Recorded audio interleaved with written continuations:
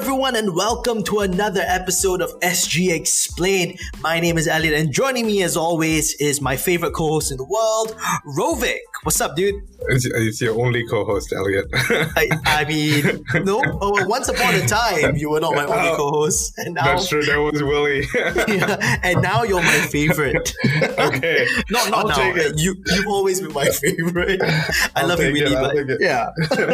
So today, I thought we'd explore some neighborhoods, or in particular, one of my favorite neighborhoods in Singapore. This place actually is another one of those iconic places that does have a merchant blood running through it. But now it's known as more of like a cultural center. I think of it as like the place where people go to get connected with Singapore's like hipster past. 100%. And to this day, I would say that we haven't shied away from gentrification from this area, and a lot of hipster outlets are here as well. None other than our very good Katong, Di Tanjong Katong. We have songs about it as well. We have songs like, our favorite National Day song, Di Tanjong Katong. Yeah. I was surprised that in all the episodes we've done, we've never done neighborhood episodes. Look out for, in the future, we might do Yishun. The Stranger Things part of Singapore. Who knows, one day. But yeah, so today's focus is going to be on Katong. Growing up, I was an East Side boy. To this very day, it's still a regular hangout spot with me and my friends. Did you know I was also an East Side boy growing up? Yeah. I was a Badoka. Putting the OK in Badok. Exactly. I was in Badok for almost all of my childhood until I think when I was 13, and then I moved to Clementi. So I went all the way to the other end. Wow, you flipper, you just went all the way across the line. I've had the best of both worlds, one would say. Hey, that's true. Katong is not unfamiliar. Everyone thinks of one particular culture when they think of Katong, and usually it's with the Peranakans. And this is where it starts. Katong used to be filled with coconut plantations and used as like a weekly retreat by like wealthy city dwellers. And Katong developed into like this residential suburb. It became populated by a growing English-educated middle class, especially the Peranakans and the Eurasians. In fact, the term Peranakan is actually rooted in like an Indonesian Malay word that means local born, which generally refers to people of Chinese, Malay, and Indonesian heritage. Katong is actually an exotic species of turtle. Like the name Katong itself, I used to refer to this exotic species of turtle, but it has now gone extinct. Let us hope that is the only Katong that goes extinct, okay? And it also refers to like the rippling effect of a sea mirage when looking at a shoreline. I read it on the NLBU website, so it has to be true. Tanjong Katong was a popular beach along the east coast, and Tanjong, in case you guys are wondering, actually means cape in Malay. So Tanjong Katong refers to the beach area of Katong, and Katong is probably the wider district. And we're going to explore a little bit more about the roots of how it came to be, what kind of culture surrounded it in the pre-independence days. Katong's history has been rooted in prestige and wealth.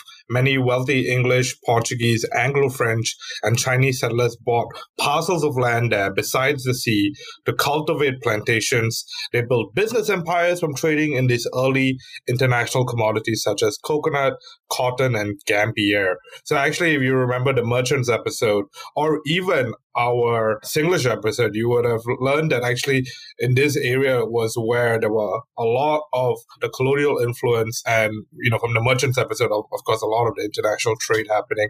So we're starting to connect a lot of the dots. The earliest cultivation took place in 1823 when Francis James Bernard, son-in-law of Lieutenant Colonel William Farquhar, famous guy, the first European resident of Singapore, started a coconut estate in the district. Gradually, the Crown of Singapore sold plots of land in the area, stretching from Frankel Avenue, Siglap Road, all the way to the Geylang River. And from Geylang Road to the sea, land was granted to individuals in large parcels ranging anywhere from 8 to 200 hectares. Pioneer estate owners included Thomas Dunman, Thomas Crane, Sir Jose de Almeida, John Armstrong, Whampoa Ake, famous guy, we remember him from the Botanic Gardens episode, Chu Ju Chiat, and the Little family. So most of the land was given over to coconut plantations because of the suitably sandy conditions, although cotton was also introduced in February 1836.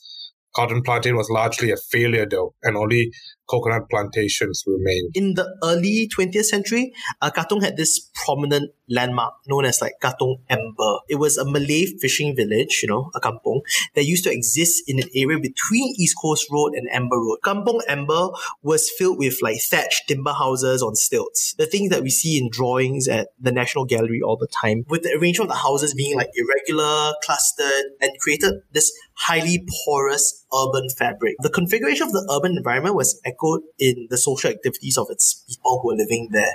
And the communities that existed in the kampong were very close-knitted according to sources. Between the houses in Kampong Amber, sandwiched all these like large communal spaces that suggested and encouraged activities among neighbors in the katong. As such, the inhabitants of Kampong Amber were observed to spend much of their time outdoors in these spaces. And imagine, these guys were by the sea back in the day. It's island life. It sounds so idyllic, like being in like the Maldives or something, They could be outside like doing like house chores, under their house's veranda, plucking bean sprouts, like pounding chili paste all out in the open. Or they could be like talking to their neighbors in such spaces for like very long periods of time. It was during a special occasion that the kampong spirit was more evident, and the neighborhood would all gather under a same roof and gontong royong. Okay, so gontong royong is this Malay term meaning working together. In the present, most of the communal activities happen only within like private boundaries, but back then, it was almost like a way of life to be integrated with one's community. Katong in itself always symbolized community. It was something that they took a lot of pride in, if I could say. And I think it's important to call this out. I'm calling it out because I'm remembering so much from the Singlish episode now, which is that actually Singlish in itself was birthed out of the Katong district. And the reason for that is because you had this heavy concentration of English European communities in this area. And then you had the kampong, right? So you had people who were from the region who did not speak English. Because of that, two almost distinct worlds being side by side in this very compact area. That was where Singlish started to form as people started to, copy and emulate what people were saying in English, but they were, of course, adapting it. It's really just changing the way that Singapore's identity went forward. I just love this because you're showing two different parts in one small space. Before the land reclamation of like East Coast that was carried out between 1963 and 1985, so, during our independence kind of like years, as part of this 1971 concept plan, Kampong Amber, it was sitting right before the sea. So during this period, there was a strong relationship between, as I said, Kampong Amber's community and the ocean itself. Because it was not just a place for like food source, but it was their livelihood. We had a lot of fishermen who were selling their catch from the seaside every single morning. And, because it's next to the seaside, the sand and the soil around the area actually contained very high levels of salt. And the land was not ideal for growing vegetables and fruits. The sea became everything, to these people. They had to build their entire careers around it. The spaces between the sea and Kampong Amber were very permeable, and villagers of the kampong could be observed be crossing the roads freely to and from the sea. Yeah, I mean, you compare it to now where there's a giant highway basically blocking that area and the sea. It's almost impossible to cross. Today, after the land reclamation, the original land parcel no longer enjoys the close proximity with the sea. The land parcel is cut off by the huge traffic of the roads, making it more inconvenient for inhabitants of the land parcel to go to the sea. Kampong Amber residents were eventually relocated in the 1970s, and the site was razed into a clean slate to allow for development. The only trace of the old Kampong Amber is the position of the Chinese swimming club. Upon the tabula rasa of Kampong Amber, 4 to 8 stories residential buildings were built in its place, and together with the new buildings were physical walls and fences to define the boundary of the development. The place was no longer as porous and public as before, and the once large and plentiful communal spaces were reduced to just pedestrian walkways on the periphery of new building developments. The kampong spirit was destroyed, together with the timber houses that once filled the place. I mean, that's a sad part of our past, right? We always talk about how, as things change, as things develop, then we lose a bit of that culture. But this is a huge part. As in, if you've been to Katong in this day and age, you would have never figured that we had that kind of lack of infrastructure where people were just living in like open spaces. You had Peranakan culture there, you had colonial culture there, you had all these traders selling cotton and coconut, and then you had all these kampong inhabitants who were basically living off the sea, being able to walk to and fro. So much happening in that space that you wouldn't even know it. I mean, maybe the Peranakan piece is still there, but the rest of it you wouldn't even know. Even with the urban fabric of Kampong Amber like changing drastically over the years, we talked about the Chinese Swimming Club. It's a race thing, right? But it's called the Chinese Swimming Club. Yeah, why? Why? I know. We'll let you know why in just a bit. Can I go on a... Now you can. Now you can go to the Chinese Swimming Club. But back in the day, it was like this exclusive place. And so the Chinese Swimming Club is in Kampong Amber. And since 1921, it oversaw all the changes that happened over the last century. It's actually still in the same location. The significance it plays for its community remained. It had been this like prominent landmark of Kampong Amber and was really a central hub for the Chinese community. Club was founded in 1909, but only moved to a permanent site at Amber Road in 1921. At first, the club rented this place called Bungalow C from a wealthy philanthropist called Li Chunguan, who was also the club's patron back then. And the club was the Chinese response to the exclusive European-only Singapore Swimming Club set up by the British in 1894. So why did we need a Chinese swimming club? Because some white guy said we need a Singapore swimming club that was somehow not for Singaporeans. I mean, the concept of a Singaporean back then was also very different. The Chinese swimming club was like this prominent gathering place for many English-speaking middle-class families living in Katong. Do you know that the Chinese swimming club actually helped produce many world-class athletes? Like for us back in the day, the club actually drew many notable visits from like prominent people in Singapore back then. So obviously Lee Kuan Yew was there in 1966, President Wee Kim Wee, 1992, and President Tony Tan, in 2013. Now, thankfully, I couldn't find the date as to when they did this, but the club has extended its membership to non-Chinese and PRs of Singapore. I'm surprised we haven't rebranded it yet. I don't think we need to. I don't think we need to rebrand it. And I'll say why. Think about places like Chinese High or the Chinese Swimming Club. I get it. I get the need for a Chinese response to a European-only hegemony, right? Because the risk is that you eradicate Chinese culture, or I guess more broadly Asian culture, right? So the Chinese community, of course, had a lot more resources, and so they did what they could to protect their communities. I also agree that if we had a bit more sensitivity back then, maybe we could have taken a broader Asian approach to things. But back then, unification or harmony between different races was also a large calling in itself. So I think in some ways it's important to recognize the context in which it happened. But I think it's a good step that they've extended their membership to non-Chinese now. If that didn't happen, then I think it's a problem. Yeah. I'm glad you brought it up. Rovik. This to me is really funny. I mean, we talked about this in our racism episode. The SAP program also probably needs to evolve itself a bit. In the same way that the Chinese Swimming Club probably has. Check out the racism episode. I'm a bit more coherent about these things.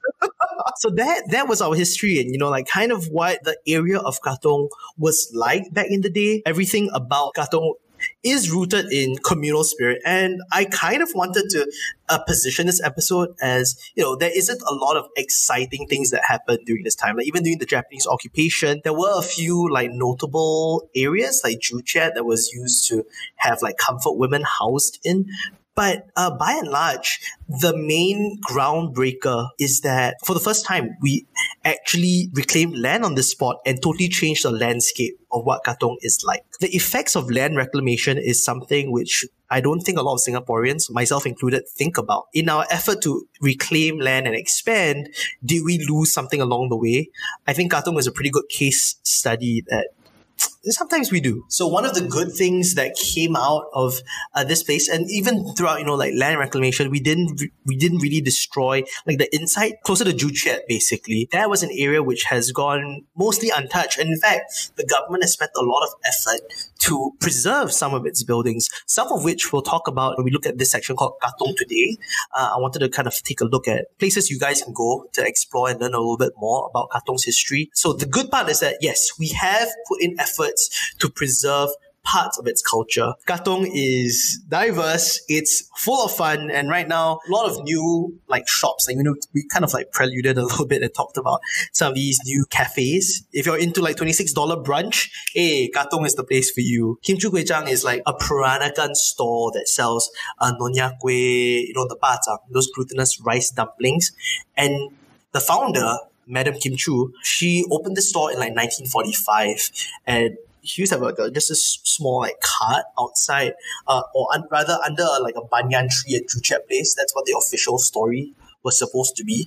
And now they occupy one of the old Peranakan shop houses that is very well decorated on the inside along East Coast Road. It's amazing because I think their main mission is to preserve Peranakan culture and to teach people about Peranakan culture. Kim Chu itself, Kim Chu Kway Chang, is like a living embodiment of Peranakan culture. We can go there, eat the kueh, you can buy goods that like your kayas and stuff that are made traditionally still. They are very nice and friendly. In fact, one of the things that they offer is like private boutique tours. So you can go around, they'll prepare like a whole itinerary for you to try things, be it like all the different kind of Nonya Kuehs. And they even like kind of share with you about the Nanyang heritage and the story of Katong itself. I thought that was something which you don't really get that personal, intimate sort of like feel in terms of like a learning journey. You can go there for a free fitting session. That means you can go and like try on like sarong kabayas and stuff.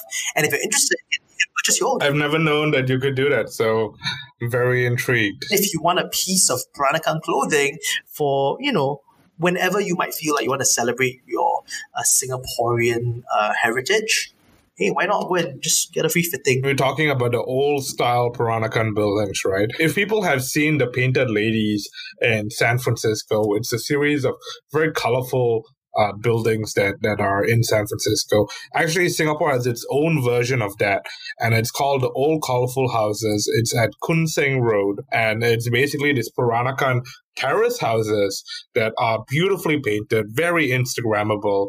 Actually, the place that you were talking about, Kim Chu Kway Chang, is also in that same spirit, but this is, a whole series of old houses side by side. It's absolutely stunning. I've always taken my friends there if they have an extra day to go and take their Instagram pictures, I know exactly what you're talking about. It's a beautiful street. It's also impossible to talk about Katong without talking about laksa. And if you've listened to our laksa episode, here's another plug. If you listen to our laksa episode, you would know some of the facts. And in fact, we probably referred to the Katong laksa in that episode.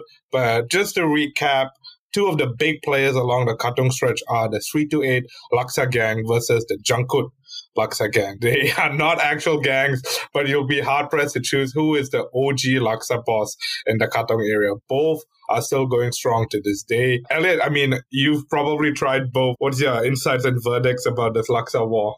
Jangkut for life, baby! I'm a Jangkut boy forever, dude. It's the one that's inside Roxy Square. So if you go to Roxy Square, it's just this small air-conditioned coffee shop. It's longer than it actually should be. But they have a lot of good stuff inside, dude. The wonton mee is fantastic. And the nasi lemak is fantastic. But I always go for the laksa. It's affordable, it's rich, the broth is always on point. Not that 328 laksa isn't rich, I'd rather hide in Roxy Square. 328 laksa actually is the easiest one to catch because not everyone walks into Roxy Square. It's probably dare I say, the ugliest building along Katong. But if you're walking down Katong, actually, 328 Laksa is very visible. You'll see many, many signs pointing at the original Katong Laksa, as they will claim. I think what I like about Katong is not just the laksa, but the fact that if I'm eating a spicy dish like that, a lot of casual bars have opened up along that stretch. So once you're done, you can go for like a quick drink to kind of cool off the spice. Another way to cool off. Birds of Paradise, honestly, I actually love it. There are some haters who are basically saying it's overhyped. I think it's actually really good. So they got a thyme and lavender cone, or basically a very fragrant cone. That's the most important thing. And they have all kinds of unique flavors that are very, very tasty, actually. Recommend checking out Birds of Paradise and make your own verdict, right? In fact, right, I just want to put a disclaimer. As we normally do for all our episodes, we are not sponsored by any of these folks, but would gladly do so. Yeah, we would gladly love to be sponsored by these guys. Birds of Paradise, personal favorite. Actually, there is a heritage site that we have preserved, and the government has sanctioned to preserve it just right next to it. So if you can't find BOP, actually the Red House Bakery.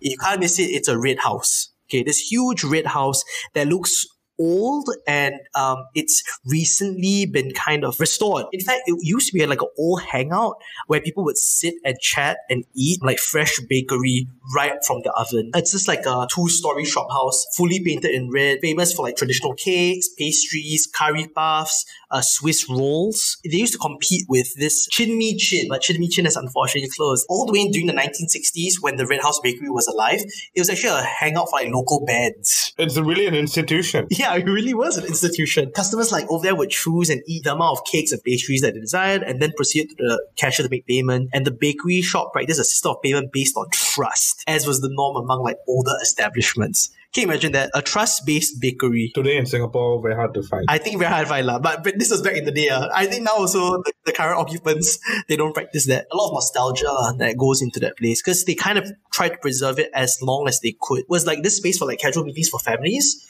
who wanted to matchmake their children for suitable partners as well. There were like these matchmaker screens where prospective couples were introduced, they had tea before going off like to the nearby theater. It's interesting, right? This is really a place in which people were doing their social activities all the time. It speaks to why Katong is such a precious part about Singapore, right? And why so many people who grew up there love it. In fact, Elliot, after doing this episode, I'm totally expecting you to take me to Jangkut Laksa first to hang out and then have ice cream at Birds of Paradise and have a beer after. It sounds good. The next time we are going to think about like new ideas, right? Like for like this series and this podcast as we're discussing and reviewing, let's go to Katong.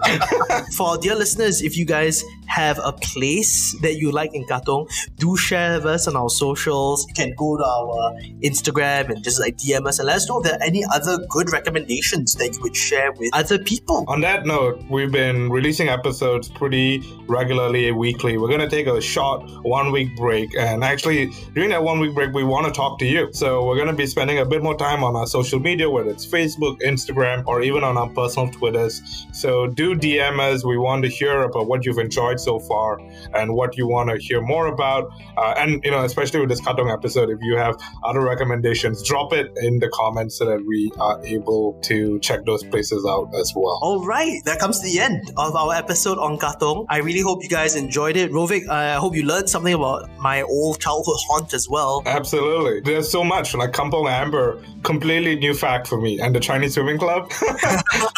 Now we know. What a trip it was. Well, thank you so much, everyone. It's been a wonderful couple of weeks. We'll be back from our break shortly with some new episodes with a new lineup of guests as well. Exactly. We'll see you.